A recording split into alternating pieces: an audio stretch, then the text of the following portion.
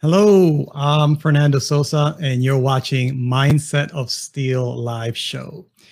In this show, we encourage you to crush your limiting beliefs, punch fear in the face, and take massive action in your business and your personal life by focusing on the 80% psychology and 20% strategies. Very excited. Today is we're going to go over episode number 27 of our show.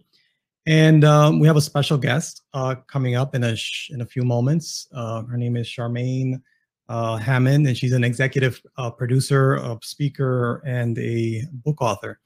And we've been talking, before we get into that, if you're here for the first time, welcome. If you're joining us from YouTube, don't forget to subscribe and click on the bell icon, the notification icon, so you can be notified when we go live. And if you're watching we're actually streaming on LinkedIn today. So, drop a like, comment, and let us know how we're doing. I appreciate you for being here. So today we have a special guest, like I said, and before we get into the main topic, which is up with our guest, I'm very excited that she's here. And we are, we've been talking a lot about different mental health topics in the past couple of weeks, starting with the Mental Health Awareness Month that passed. And, we kind of tying it all together with different areas in our lives of how important it is to be aware of mental health. Today we're going to cover an area that has to do with a catastrophic event. Like, one of the things that we're going to talk about is how a catastrophic event not only causes physical damages, but also it impacts the mental health of the people, of the community. And it's very easy to see the physical aspect of the catastrophe, but not easy to see the mental health issues that could cause. And we're going to hear a story about one catastrophic event and a movie that actually was created. And Charmaine is going to talk a little bit about that. And I'm excited to ask a question about that. She executive produced that movie, so it's pretty awesome. I can't wait to see it. So before we get into that topic, and if you've seen our website, just wanted to remind you, we also have a podcast. You can listen to us on Spotify, on Apple Podcasts. If you are listening to us on Apple Podcasts, please leave us a review. Our website, don't forget to check out our website, mindsetofsteel.com. And there you can see the past episodes. We have some of the content.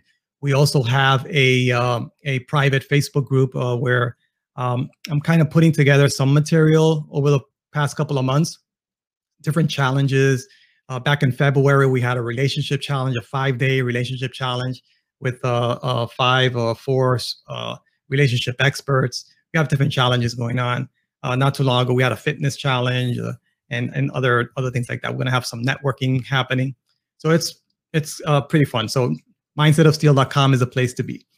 Okay, so without further ado, let me just jump ahead and introduce our guest.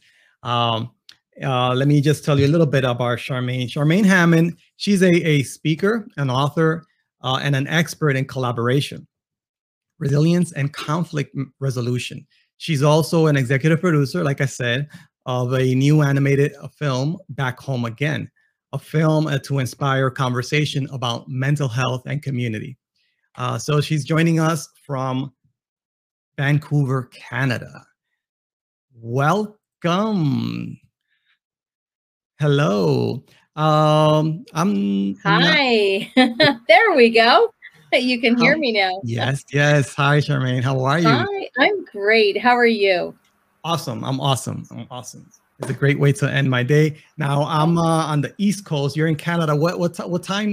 We have how many different? I think what time? 3-hour time difference. Ah, so you still have a lot of daylight over there. We do, yes. It's gorgeous and hot today in Vancouver. Yeah, we got a little heat wave going on over here. Okay, so awesome. So Charmaine, very interesting background. I saw a lot of information that we're going to share on coming up on your websites and the work that you're doing now and the movie. But can you tell us, the listeners and the viewers, a little bit about yourself, your background? I saw that you have a background, and I wanted you to tell me a brief story. You have a background in the prison system, in the jail, in the correction facilities. Yes. How did you go about that? And how did that start? And then we're going to transition into, how, what skills you needed to be there, what skills you improved going out of there, how that tied into conflict resolution, and then how you help corporations and with training their staff on resolving conflict and that sort of thing. Because I'm very interested about that, because I know that conflict resolution, you can apply it in the workspace, but you can also apply it anywhere in personal life as well, right? Absolutely. Well, share with us from that part, going to the correctional facility. How did that, what do you do there? Well, my career started out in a correctional facility for adult men, and I was a jail guard, a correctional officer.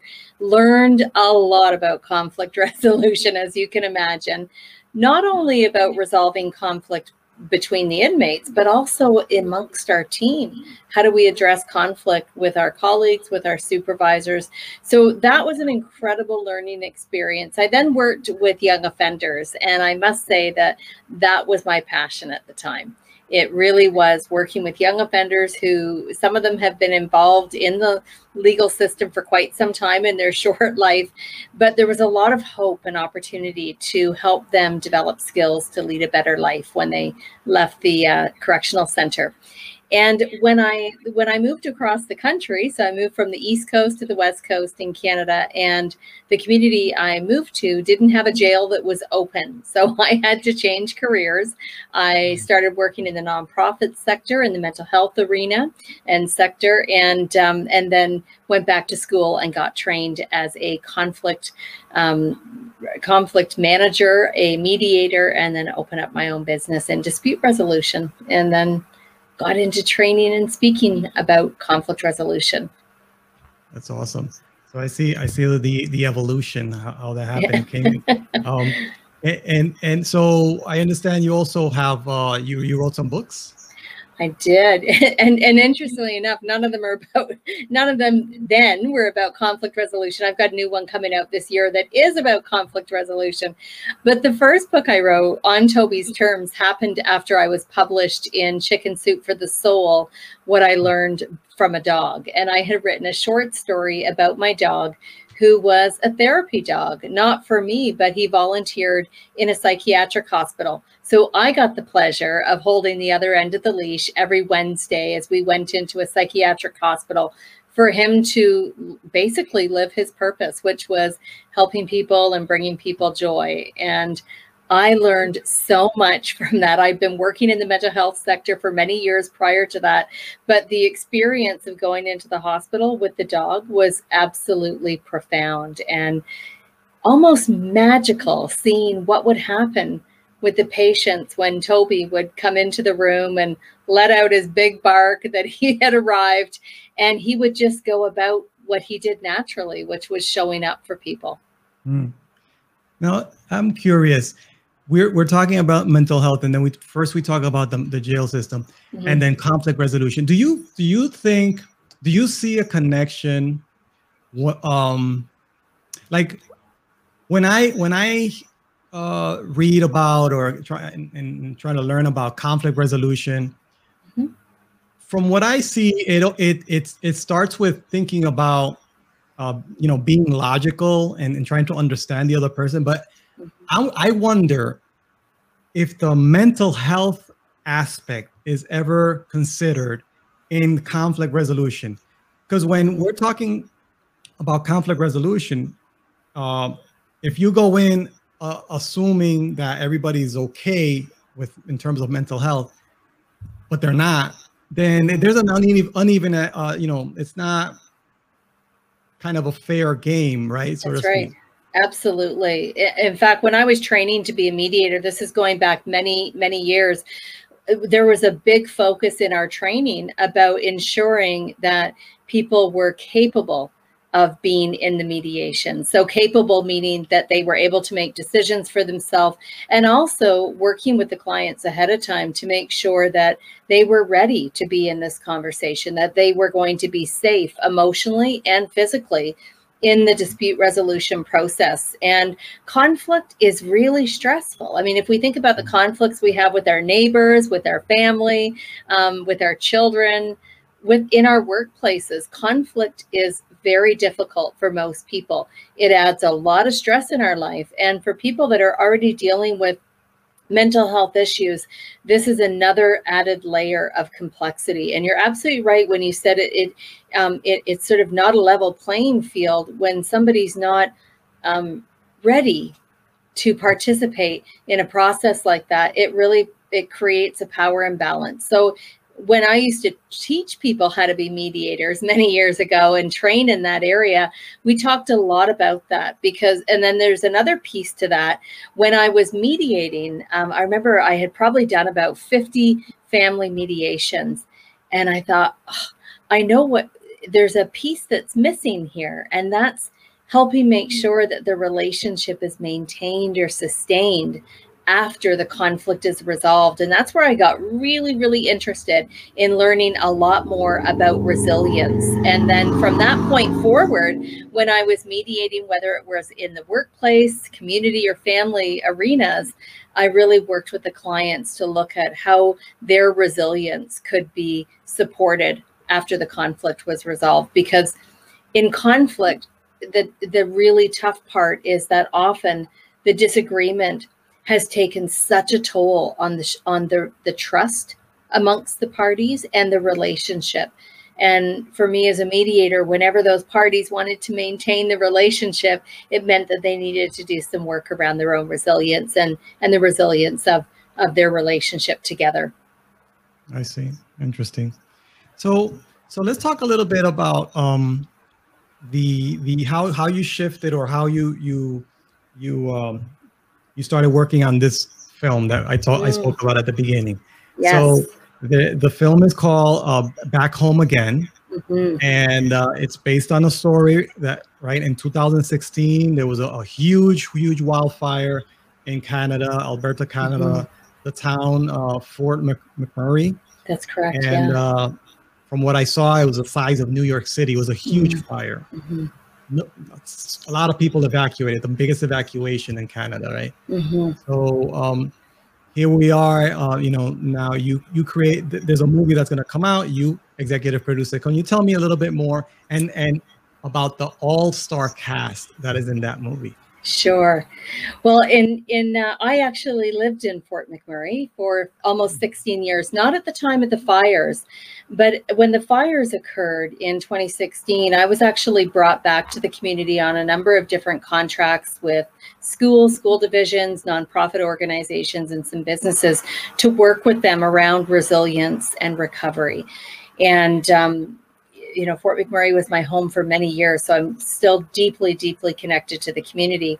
While I was there doing some work, I was introduced to an incredible, talented screenwriter and producer, Michael Mankowski. And he presented to me this incredible script that he had written for an animated movie. And he was a Fort McMurrayite, so he was born and raised in the community. He experienced the evacuation. And when the community was returning after the evacuation, Michael was doing some work for the Red Cross and interviewing a couple hundred people about their experience. And Michael describes, through those experiences, he was also dealing with his own reactions and trauma to going through a fire and the evacuation.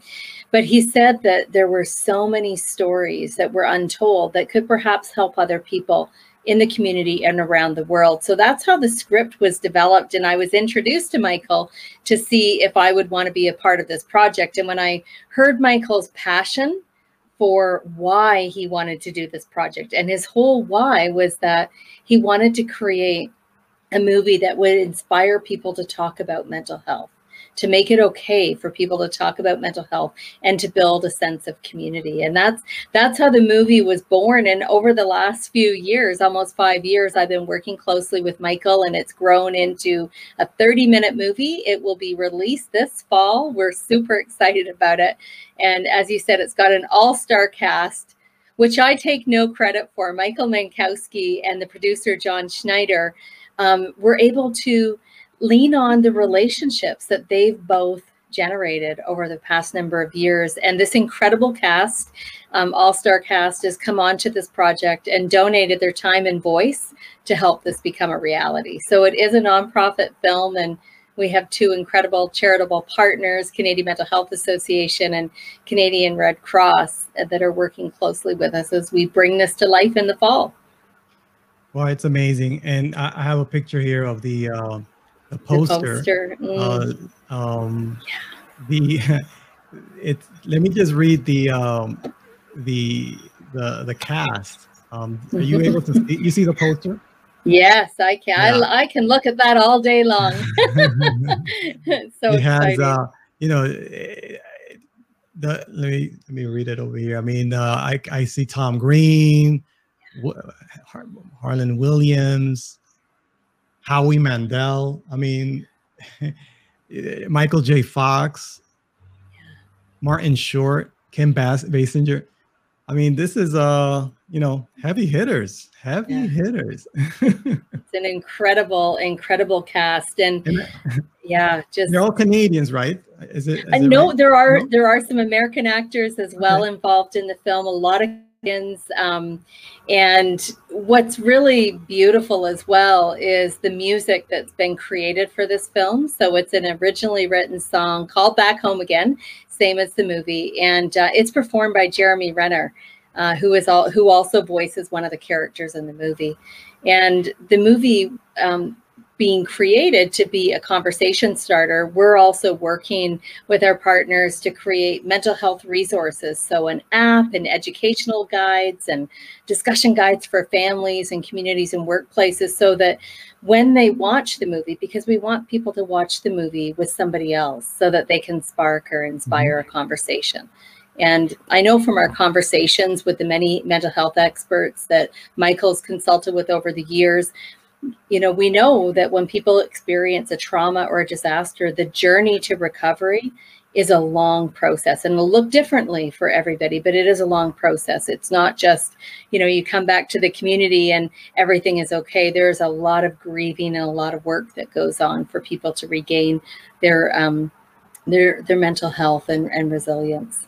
Yeah, I can see this being a good tool and resource that's like evergreen, because I mean, disasters happen all the time, all over the world, and this can touch a lot of people now and in the future, ongoing. So it's amazing. So is it available on the fall? Yeah, it comes out this fall.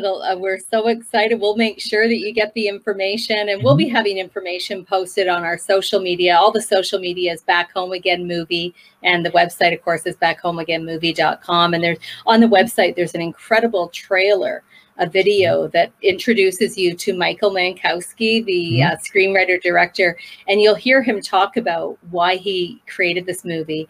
And one of the things I love to say when I talk about Michael and his work on this project is he describes the movie like a love letter to his community. And, that's how important this is to him, to be able to give back to the community, but to help people around the world. Because even right now, as you and I are in conversation, there are communities going through a number of different disasters. And we are all right now in the world sharing an experience of going through a pandemic. And this pandemic has created a lot of mental health issues for people and a lot of challenges in workplaces and families. Yeah. Okay. So that's awesome. So Charmaine, so now let me ask you, so I can imagine that, you have, a lot of relationship developed that has helped you, find sponsors for the large projects, but also how you help others do the same, right? Can you give me examples of the types of sponsorships that you've had or helped other people obtain? Sure. Over the years, and actually I'll go way back in my career when I started working in the nonprofit sector which was in 1991. So a long time ago, when I was the executive director of an organization, part of my job was to actually build sponsorship relationships and find funding for the organization. And I actually, back then, I didn't really know much about that. I came from working in the government system right into working in the nonprofit, and they're two different worlds.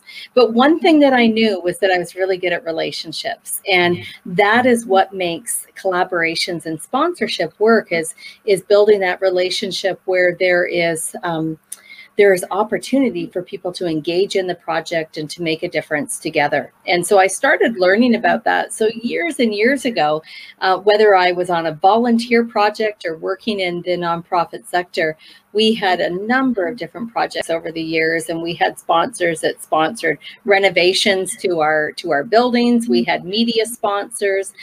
We had sponsors that took care of all our printing needs. We had sponsors who provided cash to be able to support the programs.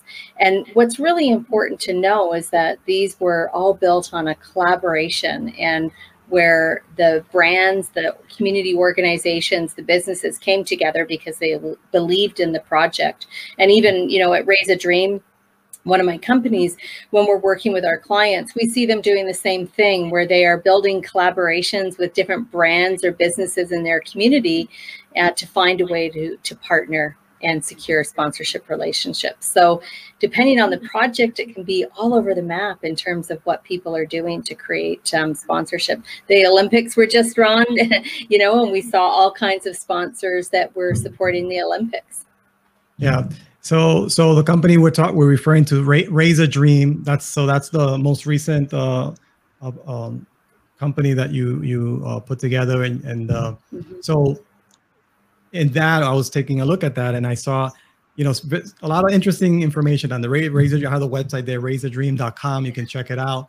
And that's something that caught my attention, is that a lot of people and nonprofits, they and people that do speaking engagements, there's a lot of opportunities to do things, but at no cost. But there's always opportunities for sponsorship that they basically leave money on the table, and you come ahead, you come here and you show them how, and what to say, what not to say, the relationships to build, and that sort of thing. Yeah, that's exactly. There's a lot of mistakes that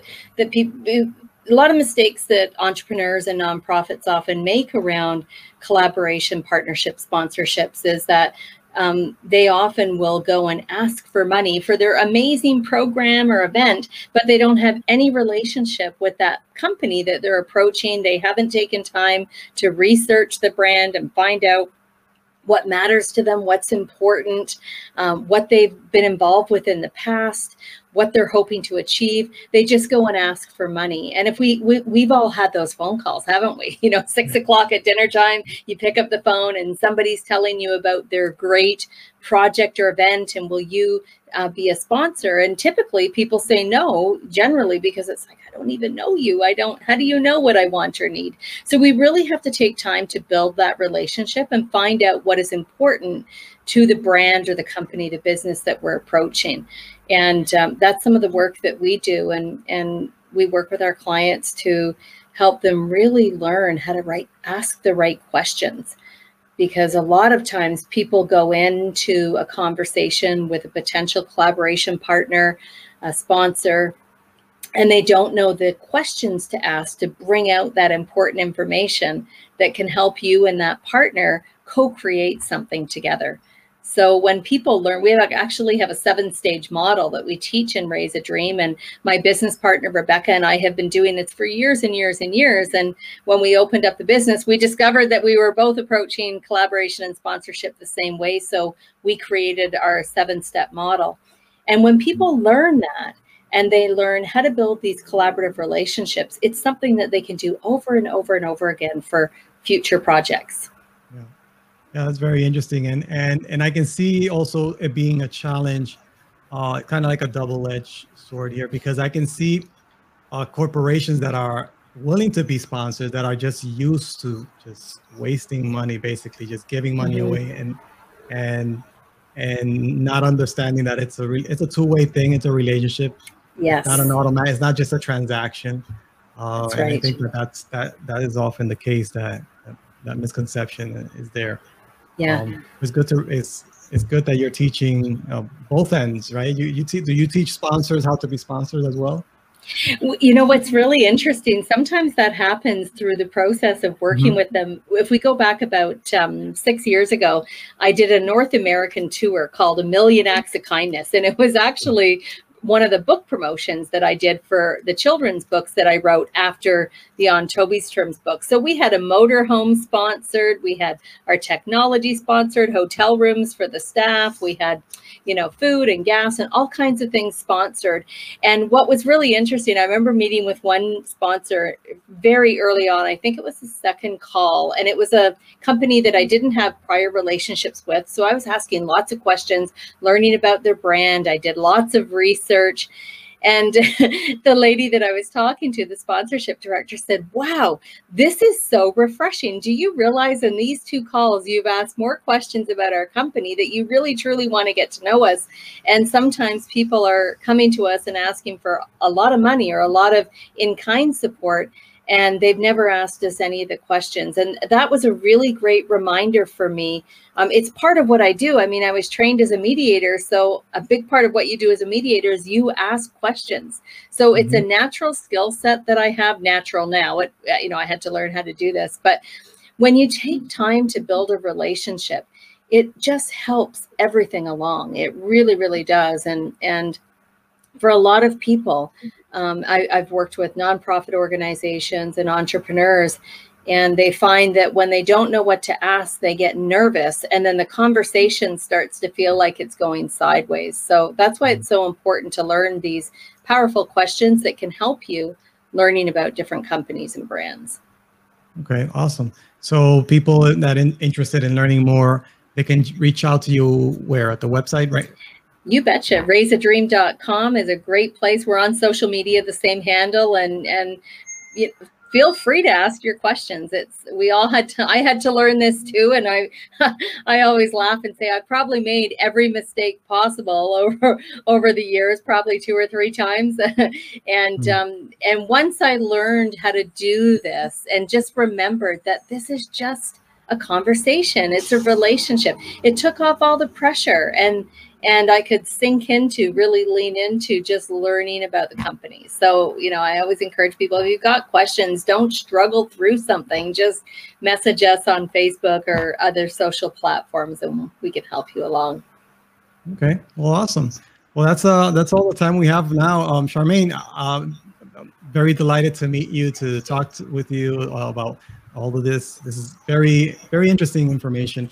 And if you're watching on the replay, check out the website, raiseadream.com, and that's the portal to tons of more information. Thank you. Charmaine, thank you very much for being here. You want to leave us with a final word of encouragement? Oh, you know, I'm going to say this. Now more than ever, it is so important to just show up as you. When you're dealing with collaboration, when you're dealing with sponsors or getting funding for your projects, just show up as you, because at the end of the day, that's what people are looking for. They're looking to collaborate with you. So there's a great quote by Oscar Wilde, and that's what he says. He says, show up as yourself because everybody else is already taken. Awesome. Let's leave it at that. Thank you very much, Charmaine. Thank you so much. Thank you.